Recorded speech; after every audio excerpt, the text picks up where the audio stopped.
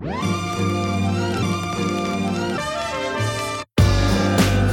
Gimlet, I'm Alex Bloomberg, and this is Without Fail, the show where I talk with entrepreneurs, artists, athletes, visionaries of all kinds about their successes and their failures and what they've learned from both.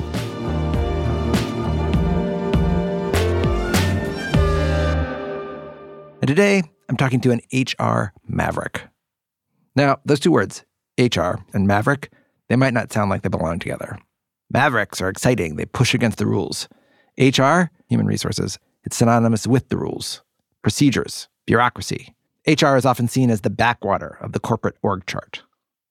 But this reputation of HR has never made sense to me because HR should be the opposite of a backwater. It's the place in any company that's most focused on the most important asset, the people. My guest today would agree with that.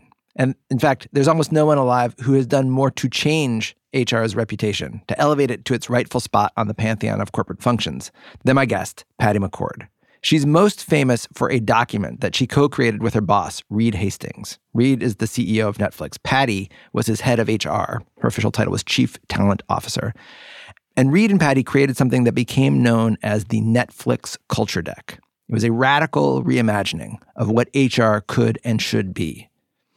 In 2009, Reed posted this culture deck, which up until that point had been internal, publicly online, and it caught fire. It has now been viewed tens of millions of times. One of those tens of millions of views was me. I'm really excited to talk to you because I, 5 years ago, I started my own company after not ever having done anything like that for my whole life. And our company has gone through and is in the midst of some growing pains that I feel like your very famous culture deck identifies perfectly. So I can't wait to talk to you about that experience for you and the experience for us. Yeah, we get an interview and a free consultation session. This works out great. You figured it out. In fact, there is no podcast. It's all a ruse. I'm very excited to bring you my conversation with Patty McCord. We get deep into the ideas that she laid out in the culture deck later in the episode. But we started at the beginning, before the culture deck, before Patty was an HR maverick, back when she was an HR traditionalist in the 80s, when she had a succession of jobs at big technology companies. She worked as a recruiter, she headed diversity programs for Sun Microsystems, and then in the early 90s, she was looking around for a new job, something exciting with a little more promise. And she found out that a colleague of hers had gone to a startup that was run by an impressive young CEO. Patty wanted in. So she called up her colleague. I said, you should hire me to run HR for that company. And he said, there's nothing I can do about it. The CEO's name is Reed Hastings. And I hung up the phone. And back in those days, what you did was you dialed *69 and it would redial. Oh. So it redialed. And Reed's sister, who was the receptionist, answered the phone. And I said, may I speak to Reed Hastings? Did she connect you to Reed Hastings? Of course. And what did you say then? I said, you don't know me, but you should because I'm going to run HR for you. And he said, fine, then, get an appointment, talk to you later. And when I had my interview with Reed, he asked me about what my HR philosophy was. And remember, at the time, I spoke fluent HR. I mean, I'd worked at Sun Microsystems. And Sun Microsystems was like, how many employees? That was like thousands of employees? Oh, yeah. So you were running big corporate HR. You were in big corporate HR. Corporate HR, right. And so I said something like, Reed, I believe that it's of huge importance for each individual to draw a line to the corporate vision by being empowered and engaged and whatever.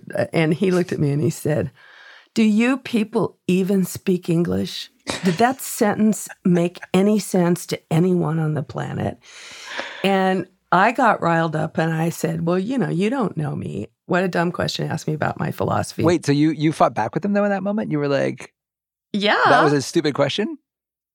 Yeah, I was you're calling my answer stupid? I'm going to call your question stupid? I was like, ask me a better question then if you want a better answer. And so I came home and my husband said, how did it go? And I said, well, I kind of got in a fight with CEO. Turns out it didn't matter. Reed Hastings was impressed with Patty even though she fought with him in the interview, or maybe because she fought with him. She wound up getting the job. Now, the company that Reed Hastings was starting back then was not Netflix. This was the company he started before Netflix. It was a company called Pure Software. It was a real estate holding company. Just kidding. It was a software company. And Pure Software, it grew quickly and started buying up all its competitors. Every time we acquired another company, we would double. So we were 100, 200, 400, 800, 1,600. Mm-hmm. And that part of the story is really important because how we operated was I would take their employee handbook and our employee handbook, and I would smash it together and try and create as few policies as we could that would piss off the fewest amount of people. But, the policy manual became 2 or 3 volumes. Right. And we spent a whole lot of time in a whole lot of meetings discussing should our email be p.mccord@ or patty.mccord@ or Oh my God. It was just this endless bureaucratic policy nightmare. Uh-huh. So I'm going to ask a question that you said Reed was dumb for asking. At that point, had you started to develop a philosophy of HR? No, I would say not. If you had to outline the philosophy of standard HR, what would that philosophy be? Well, it's different in every company, but there's a baseline that says we make the rules and people follow them. Uh-huh. And we're in charge of, it changed over time in my HR career from being we make the rules and people follow them to we're protecting the company from those evil employees that might sue us to, the HR global initiative de jour to maybe we should make them extraordinarily happy. Let's do ropes courses and celebrations, right? Patty stayed at Pure Software, practicing standard HR, feeling a little ambivalent about it, until eventually, after acquiring all those other companies, it was Pure Software's turn to get acquired. And an acquisition can be emotionally complicated for the company getting acquired. It can mean success, money, but also it can be bittersweet. The thing we built, our baby, it has a new owner. We're saying goodbye. It can feel like a loss. But what Patty noticed, she and Reed, they had almost none of that second feeling. They weren't really sad. In fact, Patty wondered at the time, why are we not sadder about this? And she noted that lack of sadness, filed it away. And then she moved on. She started consulting, building herself a new career. And one day, she ran into Reed again. So I'm driving in a parking lot of a strip mall here in town one day in the early in the morning, and I see Reed with his kids in his double stroller. Mm-hmm. And I said, "What are you doing?" And he goes, "Well, I'm taking the kids for a walk." And I said, "To Office Max?" And he said, "I just bought this postage meter, and I found that I can mail CDs to myself and they don't break." And I said, "What?" And then he told me the idea of Netflix DVD by mail. And I remember thinking I should be nice to him because it's a really ridiculous idea. Yeah, I know. Yep. It was just so implausible. If everybody else saw it, it would have happened already. Like all startups. Yes, exactly. Right. If it was obvious, somebody would be doing it. Now, this, remember, was pre-high-speed internet. And back then, the way you rented movies was by going to Blockbuster. Remember Blockbuster? It was an actual store. You'd walk into it. They'd rent you videos that you'd play on this thing called a DVD player. Reed told Patty he was building a competitor to that, a movie rental company that would send you DVDs through the mail. He was calling it Netflix. And a short while after running into Patty in the parking lot, Reed called her and asked her to come help him build it. When he called me and asked me to come to Netflix, I said, no, it's a really dumb idea. And secondly, I'm consulting now. I make a bunch of money. I'm home a lot. My kids know my name. I mean, why would I do this? And he said, let's create the kind of company that if it was successful, we'd still want to work there. And I'm like, wow, that's compelling. And I said, if we did that, how would you know, right? How would you describe it, Reed? And he said, I'd want to come in the door every day and solve these problems with these people. Oh, it would be like, I would want to come into work every day excited to solve the problems before us with the people around the table. In other words, is that what you mean? Perfect. Yeah, yes, gotcha. Exactly okay. that. Yeah. And so he asked me what would my Nirvana play be. And I said, wouldn't it be cool if we were a great company to be from? Like we were like an Apple or a Microsoft or, whoever, where you saw the name on your resume and you thought, oh, that's cool, you were there. For an HR maverick in the making, it was an enticing vision. So Patty joined Reed at Netflix. And for the first couple of years, it was this scrappy little company taking scrappy measures. We literally took everybody in the company out in the parking lot every Friday, and we went through basically what was the executive dashboard, right? We would walk them through the P&L. We would talk about how many subscribers we had, how it was growing, how many we were acquiring, what it cost to acquire them. I mean, walking everybody through the metrics of the business. And you're doing this in the parking lot? Yeah. Why? Yeah. Because we didn't have a room big enough for everybody to be in.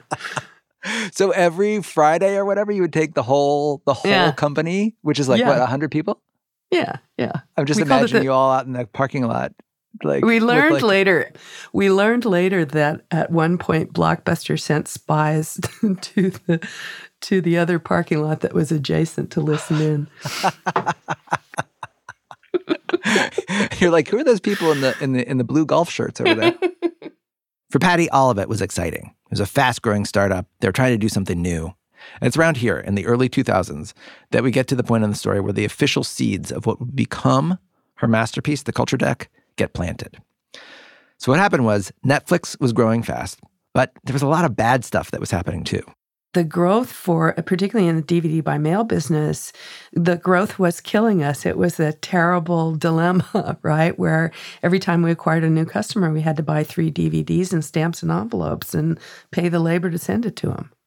So the more customers you got, the less money you had. Like your customer wasn't adding to your bottom line; it was taking away from your bottom line. Yes, they because it was subscription, they would add to the bottom line over time. But because if the economics of the subscription model means that once your base is deep enough and wide enough to sustain your growth, then it just keeps feeding the machine. Right. But we hadn't gotten to that baseline economics yet. Got it. Right. And we weren't really sure whether or not it would work. And we had a very small window to do it before we ran out of money and or went public, whichever came first. Right. And so you were doing this and your plan was to go public and you had been building towards that, but then... We had been building towards that. We had been, on the sidelines waiting for our IPO, and then the 2000 and... September 11th happened, the economy went to hell happened, the Bay Area .com bubble burst. That was where our customers were. Right? And so you guys were just like, oh no, all our plans are up in smoke. Oh no, yeah. All our plans may be up in smoke, right? It was time for drastic action, which meant layoffs. And as head of HR, that was Patty's department. She started looking at the staff, figuring out who it was absolutely essential to keep and who they could let go. And they had to let go of a lot of people who'd been there from the beginning, who'd worked hard, poured their hearts and souls into building the company. By the end, she'd cut 1/3 of Netflix's workforce. It was agonizing and painful. But after it was all done, Patty said she and Reed noticed something. They were getting twice as much done with 1/3 fewer people. Reed and I sat down together and went, I'm totally excited about coming to work. How about you? It's like, this is the most fun I've ever had. What is it? What is it? What can we write down this, what's happening here, and see if we can codify this into the way we operate? So you're saying that you had laid off all these employees, and then you and Reed come in and you're realizing, wait, I like working here way better because we're accomplishing more with fewer people. Mm-hmm. At that point, what did you start to notice at that point that the company was turning around? Oh, we could see it in the subscriber base. So the subscriber base was just growing. Yeah, the subscriber base was just growing organically and exponentially. And we were making so many improvements in the service very, very rapidly. And we had assembled a really incredible team on both ends of the DVD by mail business, on the website and the people working on the personalization algorithms and that whole software side. Right. And we had a really brilliant team of people sort of reinventing the back-end logistics software to move DVDs through the U.S. Postal Service as efficiently as anybody on the planet. So things were really clicking along. And, we used to listen to the Blockbuster earnings call on a Polycom in the conference room, right? We'd stuff as many people in as we could. To listen to the Blockbuster earnings call, your biggest competitor. Our biggest competitor, who were 100 times bigger than we were, at the very least, right? Yeah. And one analyst asked John Antioco, who's the CEO of Blockbuster, what do you think of this company, Netflix? And he says, he gets mad. And he goes, they are nothing. They are a gnat. They are nobody. People go to video stores. They'll never, ever use this service. And I remember we were sitting around a table in a conference room, and behind this row of people is a whiteboard that shows our customer growth. And that line is just up and to the right. It's practically straight up. And we looked at each other and realized, he doesn't know. Wow. And then, internally, that was a very, very difficult time because the employees were like, kill him. Deal the death blow. And we were like, no, we got to wait him out. Lay low, make it great, wait him out. And that was our company mantra for a number of years, and that was one of the hardest things there was to do. Because killing them would have been like raise a ton of money and just like destroy them. Super Bowl ad, right? Gloat at how good we are and how bad they are, and they would have squashed us like a bug. Netflix, of course, did not get squashed like a bug. Instead, in 2002, it finally went public, which put it back into the category of company that Patty had worked at earlier in her career, a big public company with boards and auditors, and of course, HR manuals filled with HR policies. Now the auditors are showing up, and the Sarbanes-Oxley people are showing up, and the board, and everybody's saying, you're going to be grown-ups now. It's time to be grown-ups. It's time to have policies just like grown-up companies have. Because at that point, we had sort of gotten rid of everything. Mm-hmm. And it was when, as our executive team, we started saying, really? Do we really have to tell these adult, brilliant, hardworking people to ask permission to spend money? Right. Do we really have to have them clock in and out when half the time, they work from home or work at night, or do we really need a time off policy? Uh-huh. So back up. Why are these policies in place in the first place? Because employees will screw you if you don't watch out. And I said, well, what if I took a different tack that says they won't? Uh-huh. Right? Most people don't come to work and go, I'm going to screw my company today. How about you? Right. Right? Most people come to work and go, I want to accomplish something I'm proud of by the end of the day. Right. So if you do that and then you follow the metrics and follow the money, then you'll find out if somebody misused the company's money or made a bad judgment call. Right. And so rather than following the rules, you now rely on people to have maturity and good judgment. And that's a big ask. It's a big ask, but one that seemed worth making. And Patty and Reed started expanding on this thinking. Started asking this question, is it inevitable that now that Netflix is a certain size, we have to adopt the HR practices that we're sick of? And so they started asking hard foundational questions about what is, in fact, the role of HR and whether there's a different, better way to do it. And the asking and answering of those foundational questions over the next 10 years grew into the Netflix culture deck. They started reimagining all sorts of things. Vacation policy, for example. Patty and her team realized, you know what? We don't need to babysit employee vacation requests. Here's our policy. We have unlimited vacation. You just have to use it responsibly. Same deal with expenses. They would no longer track expenses and require employees to submit 8.5 by 11 sheets of paper with receipts taped on them in order to get paid back for some company expense.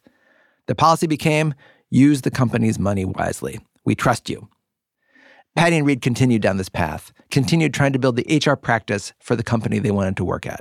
A company that did more and better work with fewer people. A company that had nimble teams with clear goals in front of them. And they soon realized that building that company meant reimagining one more thing. Something they'd come to believe standard HR did very poorly. They had to reimagine firing people. That's after the break. Welcome back to Without Fail and my conversation with Patty McCord, the former chief talent officer at Netflix. The Netflix culture deck, the thing that Patty was putting together little by little as the company grew, It became famous when Netflix CEO Reed Hastings decided to post it online. He didn't even consult Patty first. He just uploaded it, typos and all, and it became wildly popular. Sheryl Sandberg said it, quote, may well be the most important document ever to come out of the Valley. And there's one section in particular that spoke to me when I read it. It starts on page 45, and it points out a dynamic that felt very familiar. As companies grow, so does their complexity. And as complexity increases, things start to feel chaotic. And that creates pressure to start implementing rules and procedures. So if you're a company that wants to grow and wants to avoid chaos, a certain amount of corporate bureaucracy starts to feel inevitable. But according to Patty's culture deck, it's not. Companies can grow while avoiding both chaos and bureaucracy. They can have it all. And they can do it by hiring high-performance people. High-performance people, the deck says, can operate without as many rules. And having a high-performing company that runs informally, that helps you attract more high-performance people because that's the kind of culture they like. And, that sounds great, right? But there's this one other part of it. Occasionally, as you grow, someone who started out being excellent stops being excellent. The person who built the brilliant prototype maybe isn't the best at running the entire division that prototype grew into. And so you have to be ready to fire people. The culture deck says that at Netflix, they will fire people for the simple reason that they're just not excellent enough anymore, or they're excellent at a thing that the company no longer needs. And this is brutal, right? Starting a startup is a foxhole experience. It feels like you're part of a family. And Patty knew that. And so she and Reed, they had to come up with a new metaphor. Netflix, it wasn't a family. It's a team, a pro team that hires and develops great players, but also lets them go when they can no longer perform. Teams and families both connote cooperation and community, but unlike families, you can get cut from a team. And Patty, she got really good at cutting people from the team. She's had those conversations. Millions of times. What was the first one? Oh, God, I don't know. I mean, it goes so far back. Like tell me one early one that really stands out where you were just sort of like, oh my God, I have to have this conversation and I don't want to. I take somebody on my team, maybe, somebody who worked really, really hard and sorted their resumes and made nice stacks and passed them out and didn't really understand the technology of what they were recruiting for or the person that they were talking to. Mm-hmm. And when I hired him, I just need somebody to work hard and be friendly. And now you needed what? And now I needed somebody who really needed to understand what this team was trying to build. Mm-hmm. And who didn't roll their eyes and go, oh, God, the engineers are so weird. Right? I needed somebody to go, you know what? Somebody to spontaneously say to me, you know what I did today, Patty? I sat next to somebody writing code for an hour and I watched them. That is amazing what they do. Here, I'm going to play the role. I'm that person in the HR department that was sorting resumes. Yeah. And you have been sort of like fearing the conversation, but knowing that it has to come. Yep. And you knock on my door. What do you say to me? I say, I think you've gotten kind of the vibe that I'm not particularly happy about the way things are going. What? And I have not. But right. Oh, what? I have not? And then I'm like, okay, so I haven't been very clear about that. So here's the team that I'm trying to build. And I need to have people that really understand the technical people and understand what they're doing and what their timelines are and what's important to them. And I don't get a good sense that you know that. But I do, Patty. I do. I've what gives you the sense that I don't know that? Okay, so when you're in the engineering organization right now that you support, can you tell me what the top 3 technical issues that are facing them are? Something about latency periods. I don't know. Okay, so tell me what latency periods are. I don't know. Okay, so that's kind of a problem. But you never told me that was a problem. Okay, I'm telling you now. And I'm late. Right, I need to own telling you that I probably should have told you this a fair time ago, and I'm kind of under the gun because we got to hire a lot of people to solve this latency problem very quickly. So if I were to start over again with you walking in the door knowing what you know, I'm not sure I'd hire you. Mm-hmm. Patty says that having a conversation like this, as difficult as it sounds, is way better than what she did in her previous career in traditional HR. let's use the example we just did. I would put you on a performance improvement plan, a 90-day performance improvement plan. And I don't really think you can do it anyway, right? What I really want to do is get rid of you. So every Wednesday morning at 11 o'clock, I'm going to sit down with you and I'm going to prove that you're incompetent in writing. Now, every Tuesday night, I'm going to drink a lot, and so are you. And by the third Tuesday night, third Wednesday morning, you're just going to start crying when you walk in the door, and probably I will too, because it's going to be a really horrible conversation, right? So not only are you and I miserable because we both know at some point it's a farce. Right. But your bad performance has gone to hell, or you're trying desperately to do something that you don't know how to do. Right. So you have 3 months of severance already in your pocket. Instead of wasting that 3 months of time for you, the person, and the rest of the team. Right. I can sit down and go, I got to make the call. I'm in charge, and I don't think you're going to make it. And I'm not going to set you up to fail, and I want you to take what you've learned here and find the right job at the right place for you. But it's not here. Okay, so let's not do this. Let's not spend the next 3 months doing it. Here's a check for a 3-month salary. And that's already in your budget. Right. You're good. No, it took me years.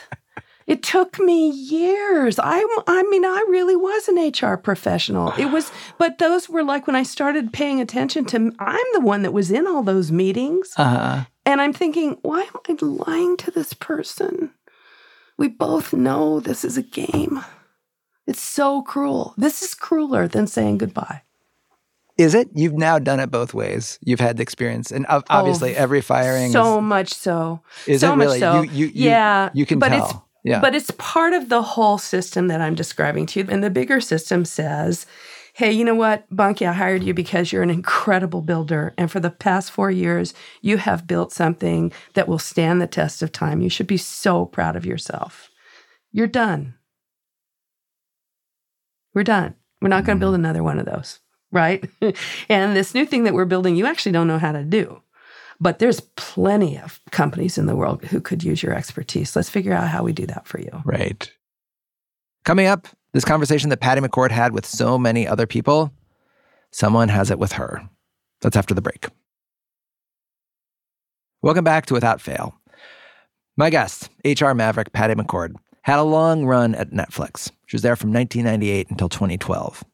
And her departure came at a pivotal moment for the company. Netflix had been through this bruising time where it decided to split the DVD by mail part of its company from its streaming business. In the process, it hiked membership fees by 60%, and subscribers revolted. Not only that, but House of Cards was on the horizon. And that meant a new future for Netflix. The company was pivoting to become a content creator. And Patty, who was really good at hiring engineers, didn't have the skill set for this new world of entertainment. So Reed Hastings, the CEO of Netflix, had a conversation with her. Reed did exactly what I just described to you. To you. Right. Yeah. If I walked in the door tomorrow for the company that I'm building, would I hire you? Maybe, maybe not. Right. Maybe it's time to draw a new card. Did you know that it was coming? Oh, yeah. I mean, that'd been a rough year. Yeah. So, I mean, is anybody completely prepared for that conversation? No. Was I as prepared as anybody? Yeah. Was I sad? Of course. Did you understand? Did you have the feelings of like, I want to argue back with him. I want to stop this? Of course. I'm human. I mean, I remember saying to Reed, I'm like, what if I leave and something great happens and I won't be here? He's like, something great is going to happen. You won't be here. Did you see yourself from both? The reason that I'm interested there's two reasons. One, you are one of the very few people who was in the position of going through the thing that you had been on the other side of for many, many, many, many times. Yeah. And I'm just curious about like that perspective as like somebody who both knows knows probably exactly what Reed is going to say, but then you're hearing the words instead of saying them. I'm just curious about like what that felt like. You know, what I was surprised by was the profound sadness that I wouldn't be part of it anymore. That was the emotion that surprised me. Not any of the other ones, the anger and the crankiness and the fighting back and all that. I mean, that's just human nature, right? And we both kind of knew that was going to happen, so we just sort of had to work through that. It was more about the feeling left out. Yeah. Did you think at the time that was happening that like, oh, this culture that I have built has now turned on me? Sure, of course. You're like, why did I ever write that deck in the first place? I'm sure you didn't think that. No. So we had a ritual, Reed and I, going back forever. We'd take the company to Sundance, and then he and I would get together and we'd have a bottle of wine together. Got progressively better, by the way, over the years. Yes, the wine. And the conversation we would have is, am I the right person for what's in front of us next year? Yeah. And both of us had it. So very, very early on, we had this conversation where he said in front of a bunch of people, McCord, I could fire you in a hot minute or something like that. And I brought him in a room and I said, hey, newsflash, I could quit in a hot minute. Mm-hmm. I am a professional. Right. You're not the only game in town. And did you know it kind of hurts my feelings when you say that? And he says, oh, come on. Really? What hurts your feelings? I'm like, hurts my feelings, makes me feel bad. And I'm we're having this conversation in like 1999. Right. And I said, really, Reed, I can't imagine anything worse than like publicly failing. Like, if you don't think I'm the one, you got to tell me. And he goes, yeah, okay, under one condition. I'm like, why is it always one condition with you? Uh-huh. And he goes, you tell me. Never done this before. So every year, in January at Sundance, we'd sit down and go, wow, what do you think are the pros and cons? Like when we knew that DVD by mail was going to take off, I'm like, you realize that the vast majority of the employees are going to be working in warehouses.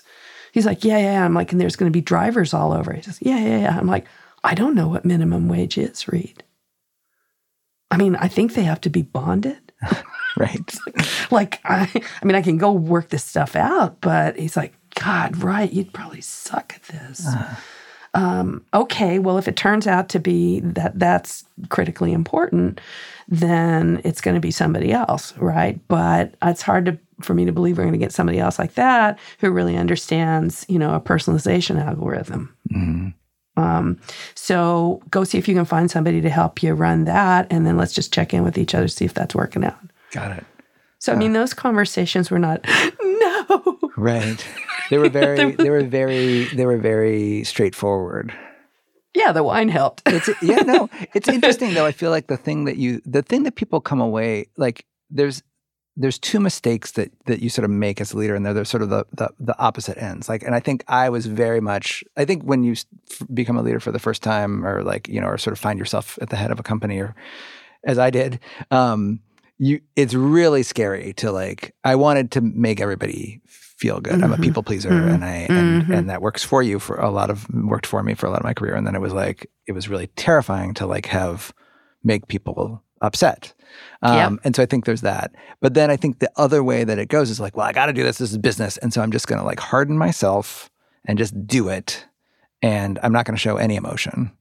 Mm-hmm. And then that's the other option. And what you're saying is sort of there's a way to do this. There's a middle ground. Yeah. Yes, there's a middle ground. You can do it with love and respect. Right. It's funny because I talk a lot about how companies are team, not family. And I meet a lot of people who say to me, wow, you're a lot nicer than I thought you'd be. You're actually kind of warm. And so are you and Reed friends? And so now I say you're a team, not a family. And, family is the wrong metaphor. But I am not saying that you can't make the most important friendships of your life at work. Yeah. I mean, I've known Reed 25 years now, longer than that. Gosh, I'm thinking how old our kids are, but we're friends for life. And so now I look at what's happening with Netflix and I'm just thrilled to death. That wraps up my conversation with Patty McCord. She tells the story of writing the Netflix culture deck in her book, Powerful: Building a Culture of Freedom and Responsibility. And if you want to check out the Netflix culture deck for yourself, we'll provide a link in the show notes. Without Fail is hosted by me and produced by Molly Messick. It's edited by me and Devin Taylor. Music and mixing by Bobby Lord. If you like Without Fail, leave us a review, tell your friends about it, and thanks for listening.